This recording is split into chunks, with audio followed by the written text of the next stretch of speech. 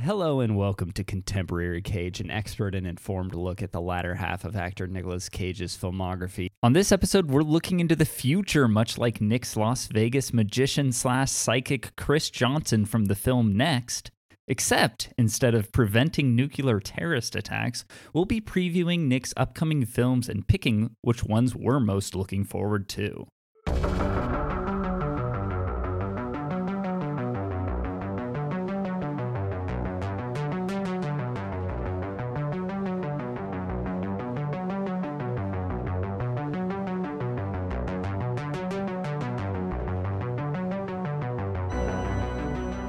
Johnson. Derek, Chris Johnson. Yeah, we don't know. We've never met Chris Johnson. We haven't seen Next just yet, but hey, maybe one of these days we'll watch it. It's within our timeline. Purview. Is that what It's purview within means? our purview.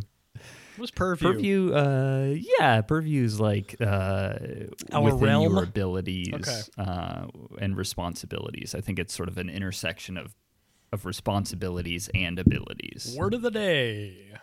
I'm hitting this one like a disc your jockey today. Merriam-Webster's Word a Day podcast. Purview.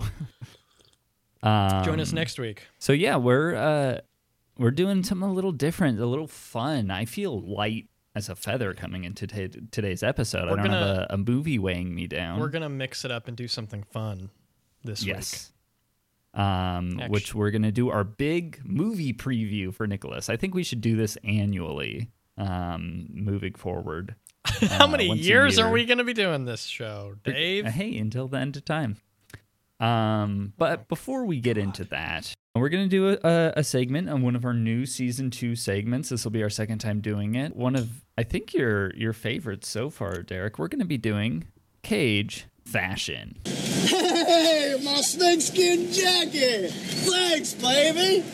Did I ever tell you that this here jacket represents a symbol of my individuality and my belief in personal freedom? About 50,000 times. Oh, yeah. Love it. And just to sort of report on our last Cage Fashion, Derek, of course, voted for your favorite was Nicholas in a denim jacket with a wolf painting on it. A very, very natural beard. You got some grays coming in, some browns, some reds, very natural looking.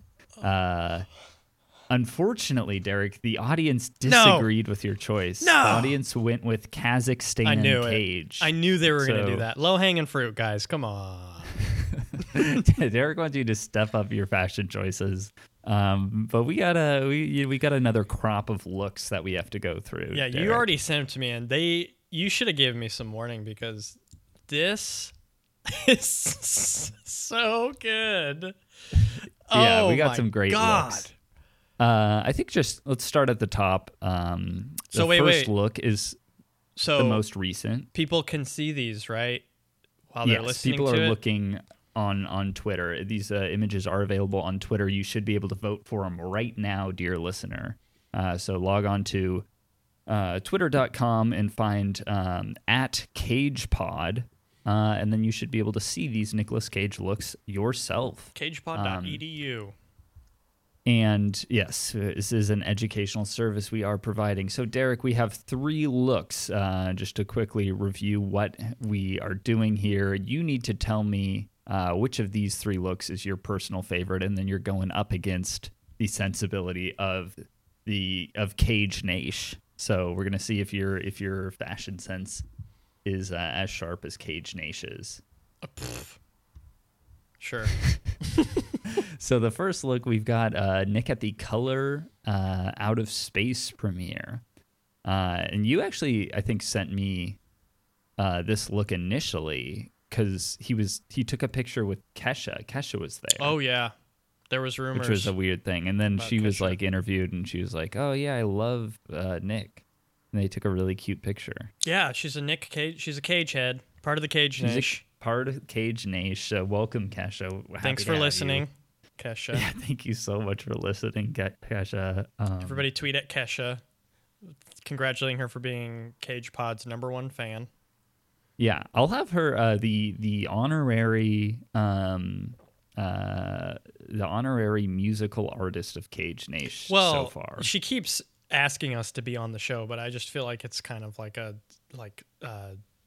shameless play to kind of like use her to plug our Oh yeah, I mean, influencer marketing. It's like we want to be on our own laurels. We don't need you, Kesha, you coming in here. definitely. We, there's sort of a certain approach you need to get to a certain stage in your career before we're letting you on the pod. And Kesha, you're great. We're excited to see what you do in the future, but as of right now, not convinced. Bigger fish to fry.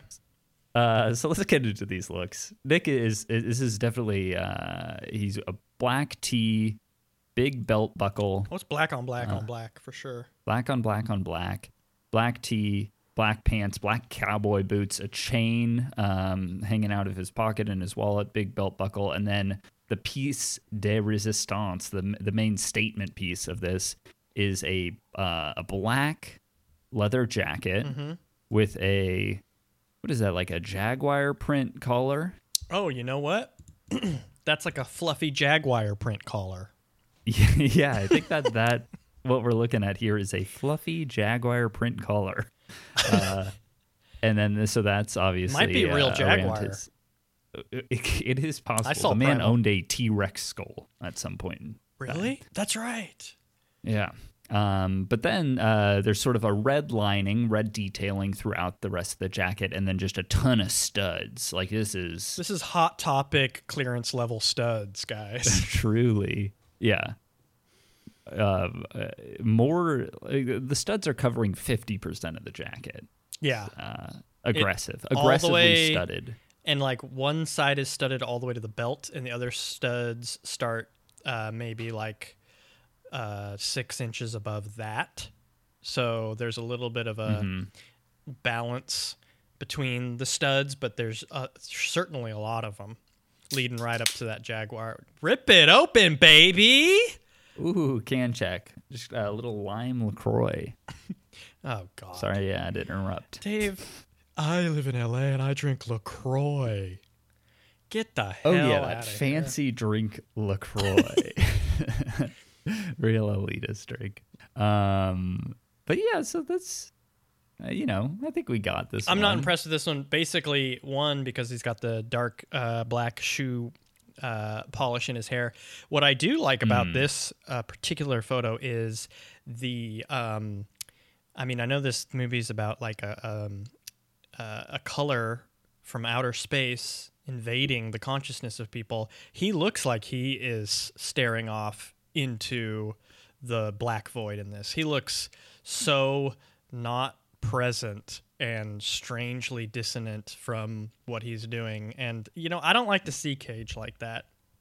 You know what? I will say I love Cage. I believe in him. I think he's one of our great stars, one of our great movie stars. Hey, hot take. But I will say I think he can sort of shut off his eyes. His eyes can kind of, and this is something we see in press photos. It's something we sometimes see in films. He can kind of call it in.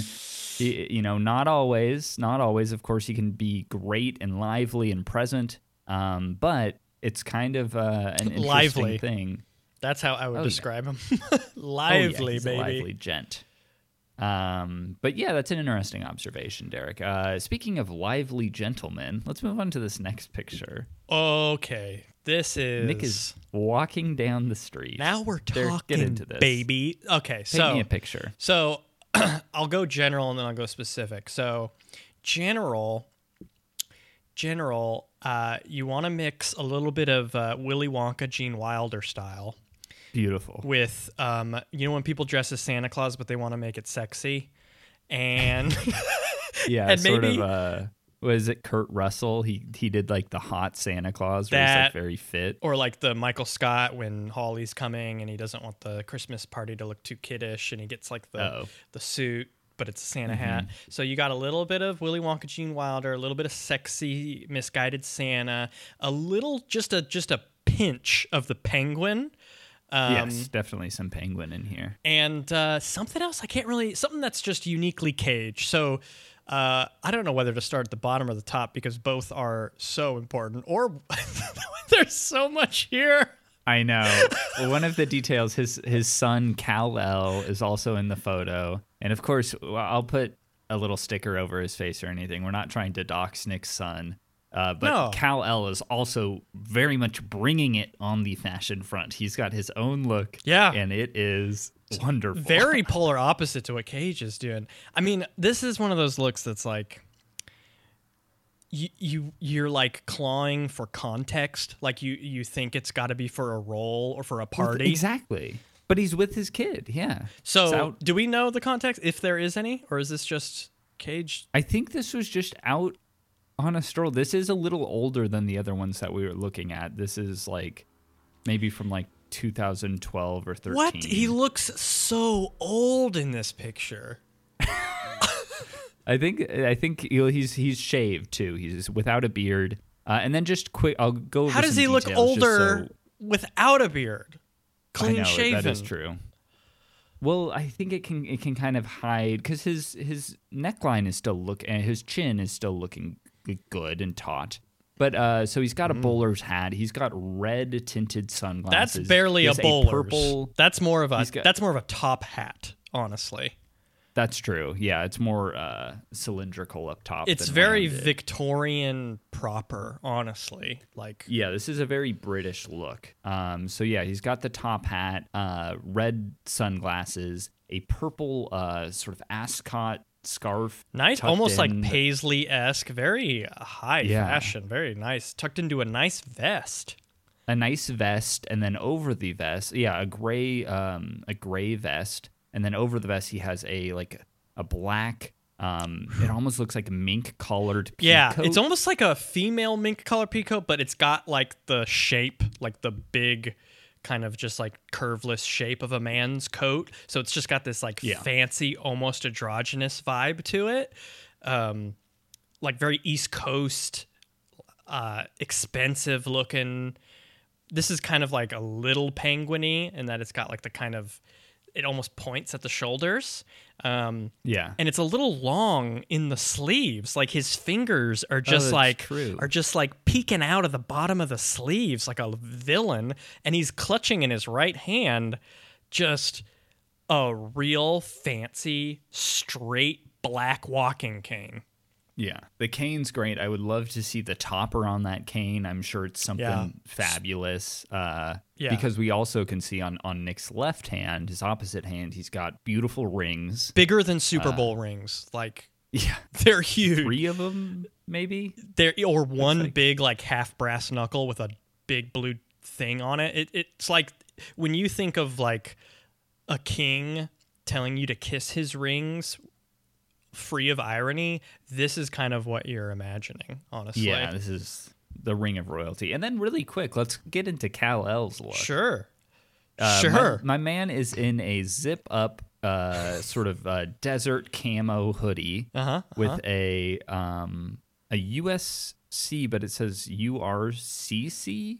It's got like some words on it, like raw or something. I don't know. It's an American flag. Yeah, it's sort of like an abstract American flag that's been turned over like upright. And then we're talking about Super Soaker neon green and blue shorts. Yes, that go a couple inches past his knees. These are long boys. You see a little bit of skin in between the bottom of those shorts and the beginning of some white gym socks shoved into just some really wet Uggs that are like not Uggs, appropriate for the weather because they're soaking. I feel like this is like really bringing me back, giving me some like sensorial flashbacks to being a kid and just like fucking up in some way and getting my sleeves or my socks wet and just being miserable out. Just because I was not dressing. I was just not prepared. Yeah, not knowing how to dress for what you're doing. I remember I was like doing PE independent studies, and I was like, my sister was authorized to be able to give me credits for that, so I would just like walk around the city of Napa with her. That's insane. I know, it's kind of weird, isn't it? But like we would be long like treks from one side or town or near to almost to the other, so that I could get like a mile or so. And I remember just wearing like jeans and a black shirt and just being miserable halfway through. Like A hot day. because you don't think about it as much. You're not like, oh, let me get my working out clothes on that I bought at Target for this occasion. Yeah. For sure. Yeah. So we all been there. I feel bad for Kal-El. We relate, buddy. I feel it gets bad. better. I feel bad that they're definitely got the look about them like they're looking at the paparazzo or something. Like, come on, guys. Yeah. I'm but just I trying to will walk say, down the street in my Willy Wonka Kal-El penguin outfit. Yeah. Kal-El is like chin up, strong, proud. Yeah. To be out with Dad. And you do love to see that. It also gives me that's- the sense, sorry, to just that, like, I know they're like really into superheroes and stuff together. I almost get like a cosplay vibe from Nick in this, and it's kind of like I get the sense that he would always like, maybe Kal-El thinks he looks like a cool supervillain in that outfit, so Nick's like, cool, I'm gonna put it on. We can walk down to the dentist or whatever we're doing, make it feel better. You know what I mean? Totally. That's what I'm yeah, getting. I absolutely buy into that. Okay, let's get into our last look. Because he doesn't give a shit. Yeah. This last look is very interesting. Yeah. Yeah, it is. There's a couple elements that I feel like we are going to be unable to explain present in this look. It's mostly one element. Well, yeah. There's a big thing. I feel like so this is Nick leaving an airport. He's got the statement piece. Let's address that first, and then we'll get into the minutia. He's got a giant leather, blue, glossy, sparkly jacket with a giant white winter, like fur collar. And this blue sparkly is like jelly shoes or something. Like it is so reflective and like dots of sparkles that lead to both the big white fluff on the collar, but also on the sleeves, right where his wrists are, almost like it's like popping out of the sleeves. It's this big white tomf of fur, and it trims the bottom of the jacket as well. Yeah, that's true. It really kicks the blue up a notch, and it looks thick, and there's straps all up and around it, and buckles. Yeah, there's straps hanging off, buckles hanging off. It's hard. Like I want to say, like I would see this color used as like a hyper glossy paint at like an arcade on either like the little cars that go around on a carousel or something like that. Yeah, like carousel or like bumper cars or like those boats bumper cars. that you like do with your feet. Yeah, that like really almost like Americana when it's on red gloss, but this is like sky blue with fluffiness on the sides. Yes. Ooh. And then just black tee, some jeans, black cowboy boots. The thing that I wanted to address, though, there's a couple things here. I had some questions about was he's got a cowboy hat on his head, and it looks good. Like take that hat and put it to other outfits, and I love the hat. It's a great hat.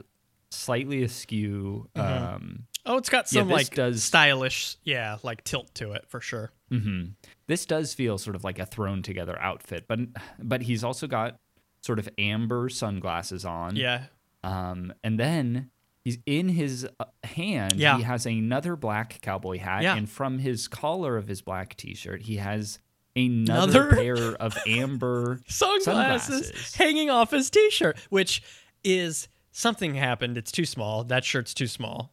It's not doing any favors for him. Yeah, it's a little tight. But you're right. I noticed that he had a hat in his hand, even though he's wearing a hat. He also has his wallet outside of his pocket in his hand holding with the hat. And then he's wearing sunglasses, and he's got sunglasses on his shirt, and he's in an airport, so he probably didn't have like quick access to extra accessories. So that's you want to travel light, Nick. I hate to sort of condescend to you and tell you, I'm sure you've flown a lot over the course of your career, but you want to really limit your accessories. You don't want to bring any excess. And to be fair, like the other pictures, he looks like, whether he's detached or confident or whatever, he looks more in his element and in control of the situation. He's definitely looking like a deer in the headlights. To be fair, too, somebody is getting in just a real righteous selfie, is getting such a primo selfie while this picture's being taken from a different camera. You can tell that he didn't he didn't stop Nick and say like, "Hey, could I have a selfie?" He's walking alongside Nick. Hey, not, Nick, here's a probably selfie. Not asking. Yeah. Just leaning in, and Nick's doing him a courtesy. He's looking in the direction. Yeah, he's and not then, being a of dick. course, we are seeing the photo that is probably from another paparazzi or something like that. So he's getting blown up. And then he probably has there's a couple other people directly behind him, and those are probably his assistants. Yeah, it looks like handling his luggage and stuff. Somebody definitely has like tickets and information, and they look a little bit more concerned in general. Yeah, so they're probably helping him out there. I mean, we only have half the story. He's looking over at Hudson News and thinking maybe I should get some like glazed almonds before he hits the flight. That's what Nick's concerned with. Maybe I could pick up a third cowboy hat. Over there. I like the if you look at the inlay of the hat that's in his hand, there's like little branch with like yellow flower petals and a green. Oh yeah, and it looks really nice. He's got a good taste in hats. Man, I'm a hat guy. Like I don't actually own many hats, but like because I feel like a really nice expensive hat is something you got to earn, and like grow into as a man. I can't just wear it. I don't feel like I deserve it. Doesn't feel right. And but I have a taste for him. I love him, and he's always got some good hats, even when his outfits are crazy. That is. I knew a guy. I met this guy that my girlfriend used to go to school with at this party, and like years later, she showed me. And he was like a very nice guy, a little like new agey spiritual. But years later, she showed me. He was like, "Hey, do you remember this guy? He's like just launched a Kickstarter for his hats, and he would make hats that looked very much like this, that were lovingly crafted. But he would instill them all with some sort of like a magical item, either a feather. This was dragon a white heartstring, guy doing phoenix this, feather." Of course, like, or a white unicorn guy with, hair. like, dreads. Exactly. Yeah. And he had like a rack, and he was like kneeling in front of them, saying a prayer and saging them. I gotta hook you up with that guy. You would like. Well, I think my sister would probably buy that shit, but that's a story for a different time. But that's great, Derek. Yeah. Your favorite pick of this batch? Easy. What do you think? Easy. So many reasons. It's the Willy Wonka penguin cane top hat. Like, one, because I love Gene Wilder, and I always wanted to like play him in a school play. I would always pitch it that we should do Willy Wonka. Like, I love the look. I love the eccentricity. I love how bold he is without like. He's so comfortable in his own skin wearing all this shit, and it's so wacky. And like the fact that he's, holding on to his boy, and like there's just so many cool things about this, and it's such a statement, and I gotta for sure go with that one. And if Cage Nation disagrees, I don't know. And I nominate Kal-El's look. Oh, is your favorite? So that's who I nominate. All right, well, that'll do it for Cage Fashion. And now we're going to move into the meat of this week's episode. That prime. The 2020 movie preview for Nicolas Cage. We have a slate of films, 9 different films to talk about. Whoa. That are upcoming for the Cage Man. That's a lot. And let's just jump right into them. Derek. Now, are these pre-production or production or both? The first film that we've got is Wally's Wonderland. Can you hear me? Yeah, I think we're having some... Can you hear me? Connectivity issues. I can hear you. Okay. Can you hear me? Yes. We might have to throw to this again. Yeah. I just said something and it seemed like you didn't even hear me. No, you were like lagging again. Oh. It might be a connection on it could be it could be us too. Sometimes even though we pay $1 million for internet, it gets kind of slow in the evening. Yeah, mine does as well. So I guess we'll just throw the segment again. But I was asking, are these in pre-production, production, or both? Yeah. Okay. I'll just throw to that again, and you can ask that again. Well, that'll do it for Cage Fashion, and now we're gonna move into what we're really gonna be doing today, which is, of course, our 2020 movie preview for The Cage Man. Yep. Right on the horizon. And let's hop into it. Yeah, this is exciting. So I think what we're going to be doing is we're going to be going over giving as much information as exists for each of these movies, talking a little bit about them. And then at the end, we're going to choose our top 5 of these 9, which are our top Contemporary Cage's top 5 most anticipated Nicolas Cage movies. And are these movies in pre-production or production or both?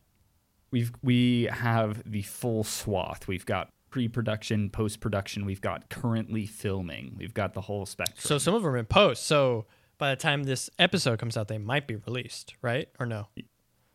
That's true. Yeah, very, very possible. Yeah, I don't have the release date of every single one. I've at least like the year.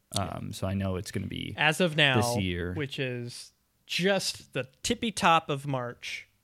Mm-hmm. These are what's coming up. Yep.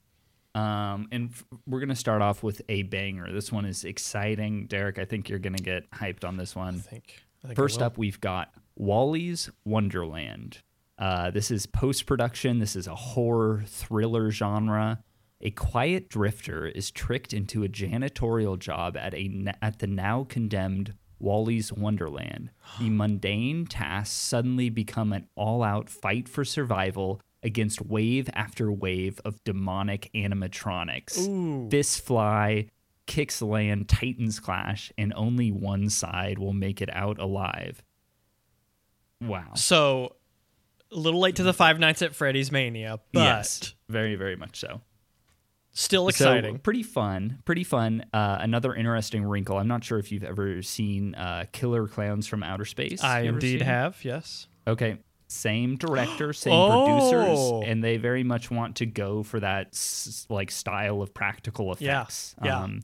Like goofy, which a really, really fun movie if you haven't watched it. Still really holds up. That Super is fun, goofy very movie. interesting. Very interesting. Good casting. Yeah, totally. Like a great fit for like what that movie sounds like it will be like tonally. Well, especially like as the type of genre Cage kind of leans into his self-awareness. I assume he's the janitor, right? Yep. So yeah, like he's the main character. Playing someone who is old or feeble enough to be tricked into being a janitor is like definitely not a position of power or suave, I wonder when it says Titans will clash, which Titans they're talking about. Is it the janitor is a Titan in this scenario? I do not know. Well, this all sounds great though. This is like popcorn, Cage. This is fun. I love it. It sounds really fun. Yeah, so that's definitely one to watch out for. That's a post-production. I don't think we'll get that this year, but maybe next year. Moving on to another movie. This one is just announced, so that it's not even in pre-production yet. But this is The Courtship of Eddie's Father. And this is an interesting one because this is based off of a sitcom that debuted in 1969, and the sitcom was an American sitcom based on, which was also based on a movie by the same name, which then was based on a novel. Okay, but it's about a widower who Nick will play, who is a magazine publisher, and he has a young son, and his young son feels very strongly that his father should marry and tries to play like a matchmaker. So he's getting into hijinks trying to get his dad to marry. This seems sort of like, it could be some family fun fare for Nick.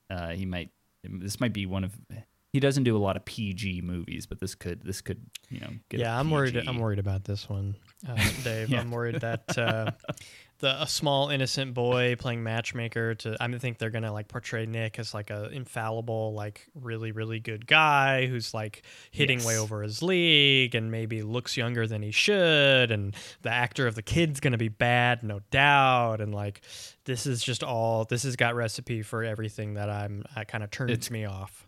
It's going to be bad. Yeah, he's going to very much be cast in the like incredibly attractive bachelor role. Where Sensitive, I'm sure but also brawny. Yes. And, you know, he just cares about his son and his career. Right. He just wants to do good by his son. He just but wants to of make course, Dad's famous hot dog. What is that? Dad's famous hot dog. That's freaking that scene from Knowing. We got to look that up so I can just. You need to get a soundbite of that and just have it bookend segments. And you know what? We need to create a full-on soundboard of all of our favorite. By the time moments. you hear this podcast, I hope you have just been enjoying tons of sound bites already. It's doable. We'll see. I'll go ahead and We'll see just if I say get that to it. I can guarantee you every segment after episode 2 is going to have great sound bites of Nick Cage. Remember you used to do these fucking iguanas on my, like lizards on my thing. People loved that. I loved that. Yeah. The problem is that I ripped all of that audio myself, and it was on an old computer. So I could probably I can figure it out. Okay, it doesn't need to be production quality. Bites. Dave, get a handy cam recorder, play the movie on Netflix, and just put it up to the speaker. Yeah. Boom. I could also just rip it out of old podcasts. Wow. Just clip it out of an old podcast. Well, you guys are getting a little peek behind the curtain. All in all, this movie sounds terrible. Let's go to the next. Courtship of Eddie's father. Okay, moving on. Courtship of Eddie's father? Fuck you. Get the hell out of here with that. Ugh. You don't want to see Nick do a modern remake of a sitcom that was based on a movie that was based on a novel Oh my God. Next. from the 60s. Next. Okay, next. Okay. This is a big one. This is a heavy hitter. We've talked about this one already. The unbearable weight of massive talent. This is huge. People who don't have Cage on their radar at all are well aware of this one. Yes, this is a comedy that's coming out in 2021. A cash-strapped Nick Cage agrees to make a paid appearance at a billionaire superfan's birthday party, but soon takes on the role of an action hero when things get dangerous at the event. This is exciting for lots of different reasons. Nick is going to be playing himself in the movie, sort of washed up. We've talked about how cathartic this will be. How I tend to like Entourage is a bad show, but there is always something that's kind of compelling about watching actors play themselves. It's just like an interesting thing, and it frees them up to kind of be dicks. Well, especially when it's like, it seems like it's going to be a little bit more fleshed out than like when Jerry Seinfeld plays himself on Louie, where he just gets to be an evil villain or something, and it's like a characterized version. Whereas like I'm sure there will be some of that with this, but as the plot thickens, there are so many layers to this, like representation of Nick by Nick. Truly, yeah. I think that this. I'm gonna make a little. I'm gonna make a little freaking bet right now. A little sealed prediction. A prediction, yeah. I'm gonna lock in this prediction. Okay, join me, Cage Nash, on what I'm gonna be calling Cage Oscar Watch. I think Cage is going to get an Oscar nom for this. Oh, I hope. I really hope. I hope it's great. That? It's a pivot. It's huge. He could be so relevant, like so fast again, in such a big way. Yeah, people love a comeback story. Robert Downey Jr. RDJ, perfect example. Michael Keaton, he came back. I mean, it's not like Nick is gone. It's just like, no. You know, like Mandy's great, Joe's great, and all that stuff. But like an Oscar-winning performance where Nick introspectively plays himself, and then what kind of roles and movies is he going to put out after that, when the forecast and climate is just deep in Cage talent and real Cage, you know, the real. Yeah, we're gonna suddenly like see Cage in like A24 films. There it is. You know, these really young hot directors are gonna be fighting over getting to work with him. But I do think like an interesting sort of parallel to draw between where Cage is at and how other actors can kind of move into the space that he's been working in and then like jump out of it is like Al Pacino and Robert De Niro. Like those guys both have had some pretty hokey like straight to VOD action movies over the last 10 years. Some pretty like embarrassing stuff, but then they were in Martin Scorsese's like The Irishman, and I think Robert was nominated. I'm not sure if Al Pacino, but they're both so good in it, and they can both like just they have the cachet. Of course, those are two of the most famous, celebrated actors and of all time. they paid their dues with like establishing themselves as like kind of like pillars, you know, before doing the silly stuff. And Nick has those. We don't go into those much because this is contemporary Cage. We don't speak of those. But it's totally possible that he snaps out of it. I think, people still love him. People are ready to celebrate him, I think. And I think that the movies that we've seen, the Joe, Mandy, is there something else that was good, or is it just I mean, Doggy Dog? No, but I think like Joe, I think like Mandy is like priming people to be like, yo, he's back. He's like legit back, and he's not necessarily like back in his own brand, like. Right. Like only. He's back. Renaissance Cage. Exactly. Renaissance, bearded, self-aware, gruff, talented, awesome Cage. Yeah. And I'll be interested because I think this one will probably... I'll be interested to see because I bet that his performance is going to be a little more restrained and like somber and thoughtful. And then because... another detail we know about this movie is he's also going to play a version of himself as his like height of fame superstar 90s action movie Cage. So he'll get to go all out with that. And then the contemporary version of him, the version that we know so well on this podcast, I bet will be a little more reflective, like quiet, sweet, which is more in line with what we've really been enjoying. But he can kind of like show like, basically, the ego is basically going to be represented by his past fame self. Right. And, like, that's the self that made him huge, and a lot of his, like, fame comes from. But I think he'll be able to kind of absorb and interpret that past version of himself and probably go there with the contemporary version of himself in a whole new way that is so much more mature and like evolved from where he has been. And it has all the trapping. I mean, we might be sorely disappointed too, like, cause we're really building it up, but there's just so much potential. Possible.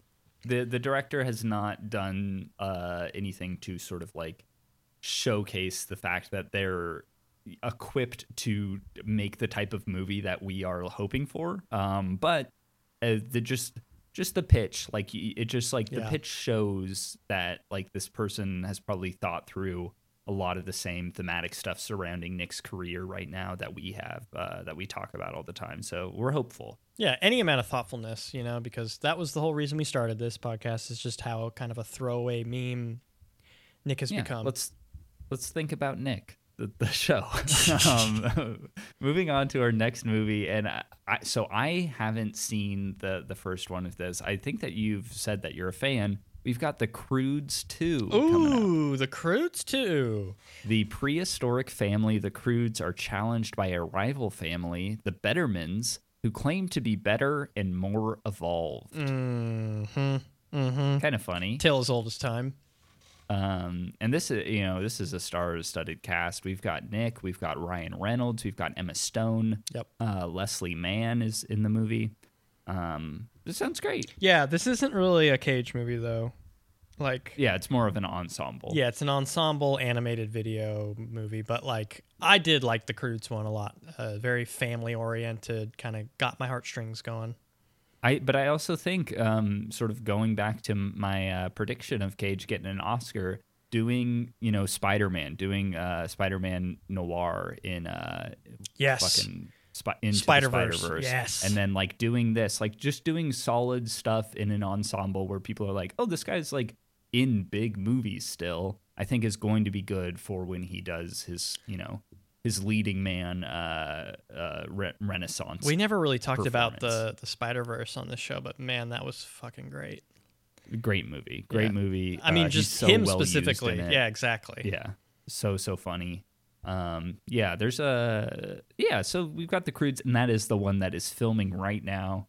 They got Nick in the VO booth. They're filming it. They went into a time machine. They got the they got the caveman. They got the caveman. I will say, did you ever hear the anecdote of it was Phil Lord and Chris Miller who made Into the Spider-Verse, but they were talking about working with Cage, and I guess they were really wanted him in that role, but he wouldn't, for some fucking reason. I don't know what's going on with this man. He wouldn't go to a recording studio. He wouldn't go to a VO recording studio, so they did it all in one of his mansions. They had to like make a makeshift VO space, and which is just very funny. I mean, for the whole movie? For all of his stuff. For all of his stuff for the movie, for the Croods? All of his stuff in the movie. Or no, not the Croods. This is Into the Spider-Verse. Oh, okay. That's a little bit more like reasonable in that he's just a quick side character. Pretty small role. But, that's pretty good. Yeah, still very silly. I'm sure he's getting in the booth for the Croods. Next up, we've got Jiu-Jitsu. This is a 2020 movie, action fantasy. Let me ask you, how is it spelled? How is it's spelled correctly, Jiu space Jitsu. That's a load off my mind. Keep going. And there's not like a real plot description on this. It says a new sci-fi martial arts franchise from Dmitry Logothaitis, director producer of Kickboxer Retaliation. But what I know about this movie, I've heard some buzz, is that it is a sci-fi martial arts movie where it's people that know jujitsu against aliens. So. And I will say, like, the cast, they've got like Tony Jaa is in it, who's a great martial artist. I know Nick has trained in jiu-jitsu before. Like, I'm not sure what belt he is, but I know apparently he's got some experience. He's a reflective blue with white furry trim belt. Yeah, so, jiu-jitsu, another one that's like, we'll probably watch that. It'll be sitting in the middle of our list or something. I don't know. What would make me excited is if it was the Kung Fu Hustle guy, then I might be into it. But, I don't know about that. That's enough time spent on jiu-jitsu. Next up, we have Prisoners of Ghostland. This is an action horror thriller that's in post-production. A notorious criminal must break an evil curse in order to rescue an abducted girl who has mysteriously disappeared. And this is from a Japanese director who has done like a lot of sort of like grindhousey exploitation, like stuff. I don't know if he's directed a movie in English. This might be his first English movie, but he's been around for forever. His name's Sion Sono. So this sounds interesting. Kind of in line with a lot of the movies we've seen from Nick. He's a criminal and he's got to save a little girl. Is this some sort of stuff? Is this some sort of secret Pay the Ghost sequel? It could be. Prisoners of Ghostland. I know. Yeah. Well, honestly, I love horror and I love the like Japanese mythology and horror representations. But this sounds. You never know what you're gonna get when you're gonna get these like summaries of movies. Like you've read me a summary of a Nick Cage movie that we're gonna watch, and I have like such a different idea of what it's going to be like by the time I actually watch it. It's totally not right. I will say I've never seen personally any of this director's films. He definitely has fans. This is like so, and his name is on the poster. This is a film by Sion Sono. So he's, I guess, kind of has like a somewhat auteurish reputation. Yeah. So who knows though? I don't know. I don't know anything about the guy. I don't think we've ever seen like a Japanese director or any type of Japanese like filmmaking in the movies we've watched. Yeah, So that's which is interesting because I know Nick has talked about how he loves like the great Japanese directors. Right. So we'll see. That one, could like be cool. Kurosawa and Mhm. Kurosawa and Okay, and this is where all that money for film school. yeah. Next up, we got Pig. Pig is a drama. It is in post-production, and we've talked about this. This came up in an earlier episode.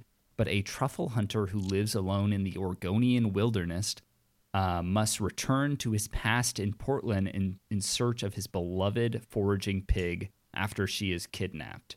This is directed by Michael Sarnowski. And has some good actors. It has Alex Wolff, who plays the son in Hereditary, who I think gave like a great performance in that. Yeah. And I was reading an interview of him. He's promoting something else, and he's like Nick Cage. After doing this movie with Nick Cage, he's my favorite person in the world and my best friend in the world. Oh, that's right. Yeah, so that's very nice. So Alex Wolff and Nick in this movie about a pig. It sounds sweet. I like the idea of Nick, going out looking for a pig. Yeah, I don't know. I feel like this has got good, bad written all over it. Yeah, it depends. It depends how it's tackled. Because the thing is, it's like, oh, this is a less wild, even though it's kind of a silly, it's like a quirky plot. Yeah, it seems it could be like really simple, a smaller, quieter story. it is 100% all tied to like the direction, for sure, and the execution totally. of like the direction. But I wasn't familiar with anything that this guy had done. He's a pretty new director. He had done some like indies and some shorts and stuff. But definitely more exciting to me than the idea of like watching another just like action. Definitely Hitman or something. And the fact that Alex Wolff was attached, he is someone who, coming off of like a movie like Hereditary, probably has some agency in choosing the type of indies that he can do. I mean, there was something about this. He gave a great performance, but like, for the record, Ari Aster, if people are like trying to clock my preferences and like the movies that I like and stuff, what am I trying to say? My interest. I don't know. Taste? My taste. Yeah. If someone's trying to clock my taste with these things, I believe Ari Aster to be one of the greatest filmmakers of our time, and like evolving the horror genre like almost no one has before. Like one of the step. I mean, it's sometimes his movies can be a little bit like, I can even feel like they're maybe a little pretentious, kind of like a Kubrick, where it's almost like a high art, fine art kind of take on the genre. But if that doesn't bother you, or you can look past that, or if you're able to put up with some just horrific shit that can mess you up, like he is beyond that, one of the most evocative, like thoughtful, he's great, just amazing like horror directors ever. I love this guy. Yeah, Ari's great. Hereditary is. I liked Midsummer. I didn't like it as much as I liked Hereditary, but Hereditary was like mind-blowingly. That's good. really interesting because I think you've said that you really like explorations of relationships in movies, and Midsummer is all about the like relationships. It was way more about relationships than I thought it was going to be. About like like her relationship and the guilt and like all that stuff. I will say, like, Midsummer is still great. Don't get me wrong. I just Hereditary. I think it's kind of like, so the Safdie brothers who made Good Time and Uncut Gems. I feel like whichever of those movies I saw first, I would like more, just because them as a director are so unique. And I kind of feel the same way about Ari Aster. The way that it was your first. Yeah, I'm just like, oh, okay. Like, I was so shocked that the fact that the elements of horror were as much like mundane, real world grief as it was the supernatural stuff in Hereditary, and just like it was just, it's such a surprise. And Midsummer is fucking incredible, and he does, I think, using Kubrick as a parallel. Analog, it's like, I think a lot of people might be like, whoa, that's one of the greats, but he goes for it very much in the way that like Kubrick was like going for it. They're like directors who are very, very much aiming to make something like grand. I mean, honestly, it's just the way he transitions in some scenes, and the pacing can just like just flip on a dime and just be so fluid, and it's like it's hard to even explain. But I found that Hereditary had a little bit, and then I'll wrap this up so we can go back to Cage, because I could gush about Ari Aster like forever, but like I found that Hereditary had a little bit of like campiness to it, which was kind of dissonant with how kind of high art he represents horror and how real and horrific the events are. Whereas like Midsummer, I think, kind of stays grounded and like has a lot to say about like psychology and about people. Whereas like Hereditary gets a little like fun, culty, spooky, scary Halloween almost. Yeah. That's one of the reasons I love it though so much. Like the scene where Toni Collette is getting is having the like seance where the woman that she's talking to is trying to communicate with her daughter, the ghost, is like the way that she reacts and the way that she's like laughing because she's so wildly uncomfortable with the fact that like there's actually something happening, and the way that they convey like uncomfortable laughter and it like is infectious. It's like, what the fuck is going on? So like, and you're unnerving. Like giggling. It's so good. That's though. what makes the fear so much better than any other horror movie. Isn't so much what you're seeing or what's scary. It's how genuine he can get the actor's reaction to fear, whether it's complete like being shut down or if it's extreme reaction and like the guttural scream. Like it sells everything. So it's like when you're a kid and your parents are kind of like breaking their character of parents and it really unnerves you, but it's that feeling emphasized even when you're an adult based off of these people's like reactions to horror, and it's so unnerving. I'm gonna have fucking nightmares if we don't stop talking about it. Yeah. And I will say the last thing, so I like also really, really good movie. He made a short film called The Strange Thing About the Johnsons, which is available free online, and it's fucking wild. I actually didn't see that. Yeah, you've got to check it out. It is insane, and it very much in the way that all of his movies is insane, but like, and like to his just like a testament of what an amazing, effective director Ari is. Like the reason that I like am like a little bit like, I can never watch Midsummer again, and it doesn't have to do with like the large stretches of what that movie's about. The opening, the first sequence of the 10, movie 15 minutes is traumatizing. One of the most upsetting things that I've ever seen. And if you have any people in your life or experiences yourself with like mental health, it's, which almost everybody has nowadays in this hellscape. Yeah. It is, oh God, it is so, nothing tops it, like in terms of how traumatic it is to watch. And it's right in the beginning. Psychologically triggering if you have any sort of an experience with suicide or self-harm or anything like that. It's fucking incredibly grim. Yeah. But anyway. Pig. Hashtag Aster Cage. Make it happen. Oh, Ari Aster movie starring Nicolas Cage. Let's make it happen. Yeah. That's what we're willing into the world. We're visualizing this. Yeah. We got 2 more movies to get through, Derek. Okay. You ready? Yep. Next up, 00. This is the most contemporary Cage-ass movie.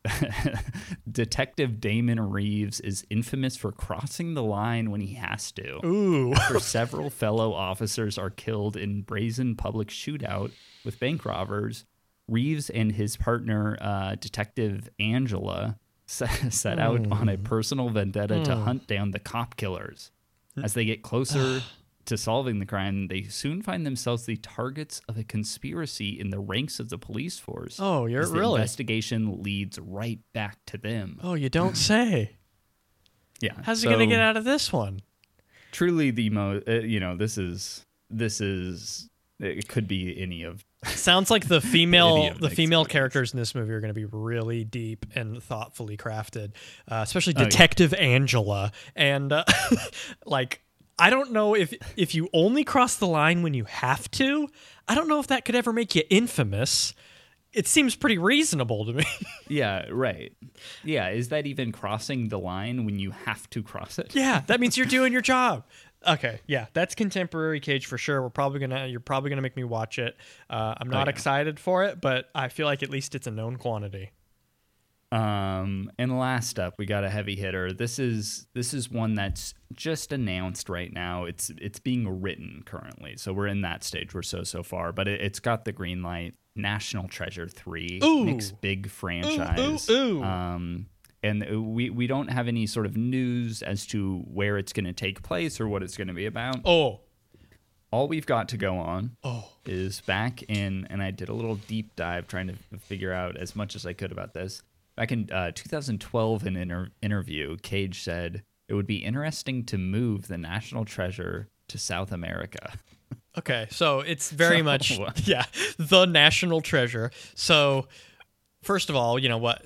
Okay, I hope it doesn't get generic Indiana Jones, Nathan Drake, Tomb Raider, where it's just like, let's go into the jungle and see some relics and whatever.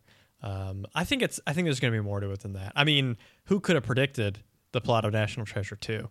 And I hope it's a movie of its time, like National Treasure 2 was, and there's going to be like flossing and iPhone 11s and like everything is just like slightly out of date when it's actually hitting the theaters. Yeah. But yeah, it is interesting that you said, of course, it exists in the adventure genre. Indiana Jones, Uncharted come to mind, but we are also getting an Indiana Jones movie soon. We're getting an Uncharted movie soon. We're getting an Indiana Jones movie? What? Is he like escaping from the retirement home?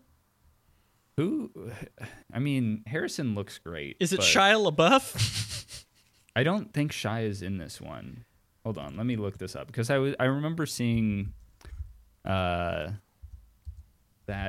I think the director attached to it is actually like kind of I wonder how long it's gonna take before like it's not sacrilege to have somebody else play Indiana Jones, you know, because like with Bond, what do you wonder? There's so many Bonds, you know, but with Indiana Jones, if it's not Harrison Ford, it feels sacrilege. Okay, so Indiana Jones 5. James Mangold, who recently did Ford versus Ferrari, but also did Logan, is going to direct it. Okay. Well, those are good things. I like James Mangold a lot. I liked Logan a lot. I think, you know, Steven who maybe didn't like Logan, you know? Logan fucking rules. Logan's very good. Hell yeah. Especially because it's actually a movie about an old guy who was a big deal and is now kind of becoming, you know, like less relevant as the character that he plays. So might be a great choice. It could be if he gives you know, Indy his Logan moment, that'd be cool. I mean, anything's better than that Call the Wild trailer I saw this week. Jesus. Did you see any of the like behind the scenes footage of what's his name? It's Terry something, but the guy who does like mocap for everything. He's in like the Planet of the Apes and everything, but he is doing the dog. What? Yeah. No. There's some. I'm a big fan of Harrison Ford, like late night and daytime talk show interviews. I think he is a very, very funny bit where he just. I mean, he like hates being there, very, very obvious, and like obviously, and like despises anyone who shows an interest in the properties that he's attached to, like any sort of interest in Indiana Jones or Star Wars. Like especially his Conan appearances are so funny. But he was just talking about how upsetting it was to see this man pretend to be a dog. It was very funny. Well, good for him. He still gets the job done. Even though he's dead inside. But then also Uncharted. There's an Uncharted movie coming out with Tom Holland, who's Spider-Man. What? Is he going to be Nathan Drake? I think he's going to be a young Nathan Drake. Yeah. Okay, I don't know about that, but weird. But anyway, the climate will be genre is back in the public mind. Good and summer hopefully movies. National Treasure 3 can stand on its own. Hopefully, it's the best of those three. Ooh. Probably not going to happen. But that's it, Derek. Those are our 10 movies. I don't know if I can figure 5, but I can try. Again, Wally's Wonderland, The Courtship of Eddie's Father, The Unbearable Weight of Massive Talent, The Croods 2, Jiu-Jitsu, Prisoners of Ghostland, Pig, 00, National Treasure 3. Yeah. So I want to talk about the 5 that I hate the most. Oh, no. We're doing the other thing. We're doing the 5 that we are champing at the bit to go and watch. I think easy lock for the first one, Unbearable Weight of Massive Talent. Correct. Has the most promise. We're both very interested in that one. Correct. Number two for me, I think, is Wally's Wonderland. That sounds so fun. I loved Killer Clowns from Outer Space. Yeah, I mean, I am excited for Nat Trez 2. Yeah. The Nat Trez Deuce. Oh, no. Nat Trez Trace. And, I mean, it's really just kind of like that the Unbearable Talent and then Pig, Wally, National Treasure all just kind of being a nebulous second place, and then everything else is kind of just hot garbage. It's kind of my take. I'm kind of with you. Yeah. So let's say Unbearable Weight of National Treasure. Of National Treasure 3 Pigs, combining them all together. The Unbearable Weight of Massive Talent. That's our number 1. Okay. Then let's put National Treasure. We're excited. Yeah. We're gonna go to the theater. Yeah. We gotta go to the fucking theater to watch Nick. Yeah. On the big screen. I'm gonna drag my fiance to the fucking theater on the weekend to see Nick Cage. And then I would say Wally after that. Yeah, because that could be bad, but like that's just too unique and interesting to like not have on our radar. Something we got to check out.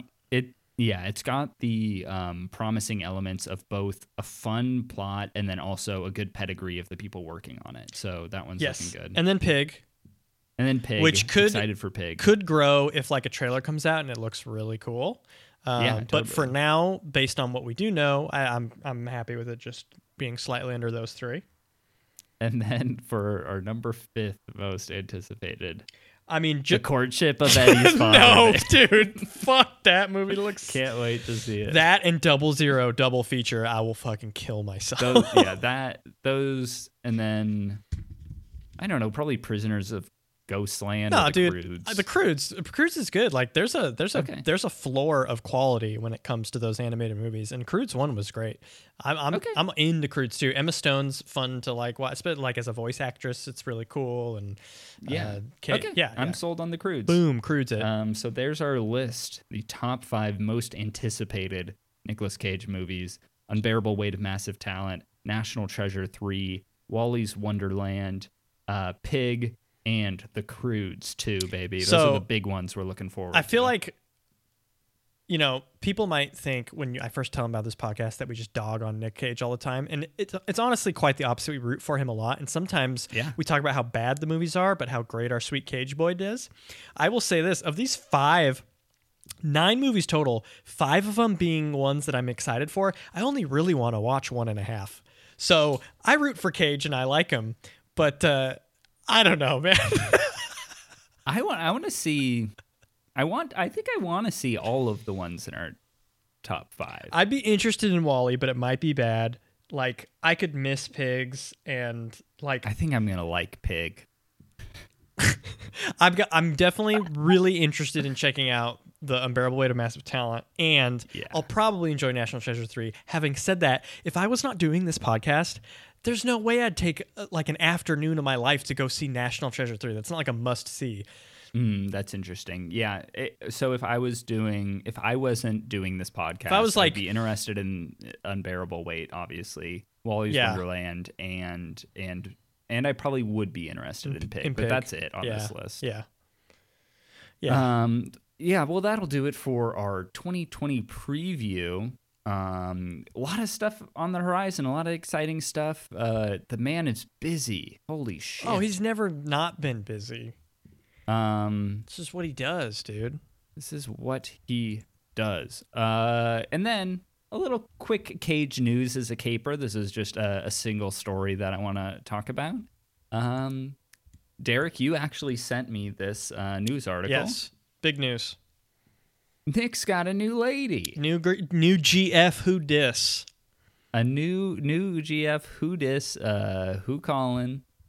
Nick, of course, did go through sort of a painful, quick divorce. I think his last marriage lasted 4 days. So we're hoping that this works out better for our sweet boy. You know, even if it's just someone in his life for a little while that gets to listen to him and he gets to be himself with, it doesn't matter what the paparazzi says about it or how they quantify it. That's great. I hope it's just healthy and positive and enriches each other's lives. That's all I want for the guy. I absolutely agree, Derek. I hope that as Nick is moving on, we just talked about how busy he is going to be. I hope that this is a positive, a source of joy for him, and I wish them both well. There's a very cute picture. Mm-hmm. She seems very young, I will say. Nick is 56. Well, and they are going to the Atlanta aquarium, but he got a little beluga. A baby beluga whale stuffed animal. The man is 56, but sometimes he dresses like he's 23. He sure does. And that's why we love him. And another cute thing, she has a leather jacket in this picture that has a lot of white fur sort of cascading off of it. I will say sometimes my partner will she'll borrow like sweaters and stuff from me. That's fun. That's fun to do in a relationship. Yeah, that's good stuff. So maybe they can look forward to that. Okay. That'll do it. Derek, next week we're back to the grind, back to the mines to review these movies. Had my nice week off, but back to the cage zone. Mm-hmm. And caves to do some mining. Spelunking in the cage cave. Looking for some gold, baby. We are going to be watching another. I like seeing what he's up to right now. We're going to be watching. There's a lot of hype around this. People come to us for hot takes on Cage. We got to cover this. Color Out of Space. Boy. It's his big movie right now. We're going to watch it. It's I think a rental. We got to rent it, but it's going to be worth it. We got to check this thing out. I'm okay with renting this one. This one's on the tip of a lot of people's tongues. I'm an H.P. Lovecraft guy. You know that. Everybody in the Cage Nation knows that.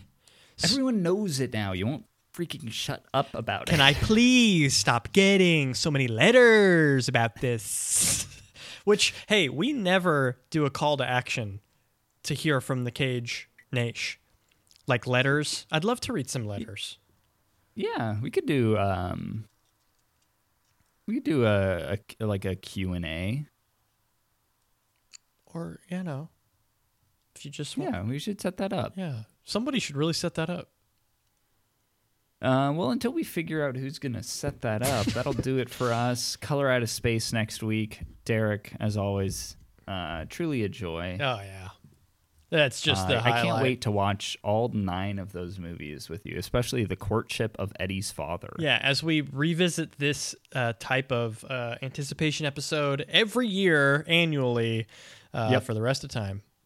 And I choose one of them every year for the rest of time that Nick will win an Oscar for. So get ready for a clean sweep of a decade. Bye, guys. Bye.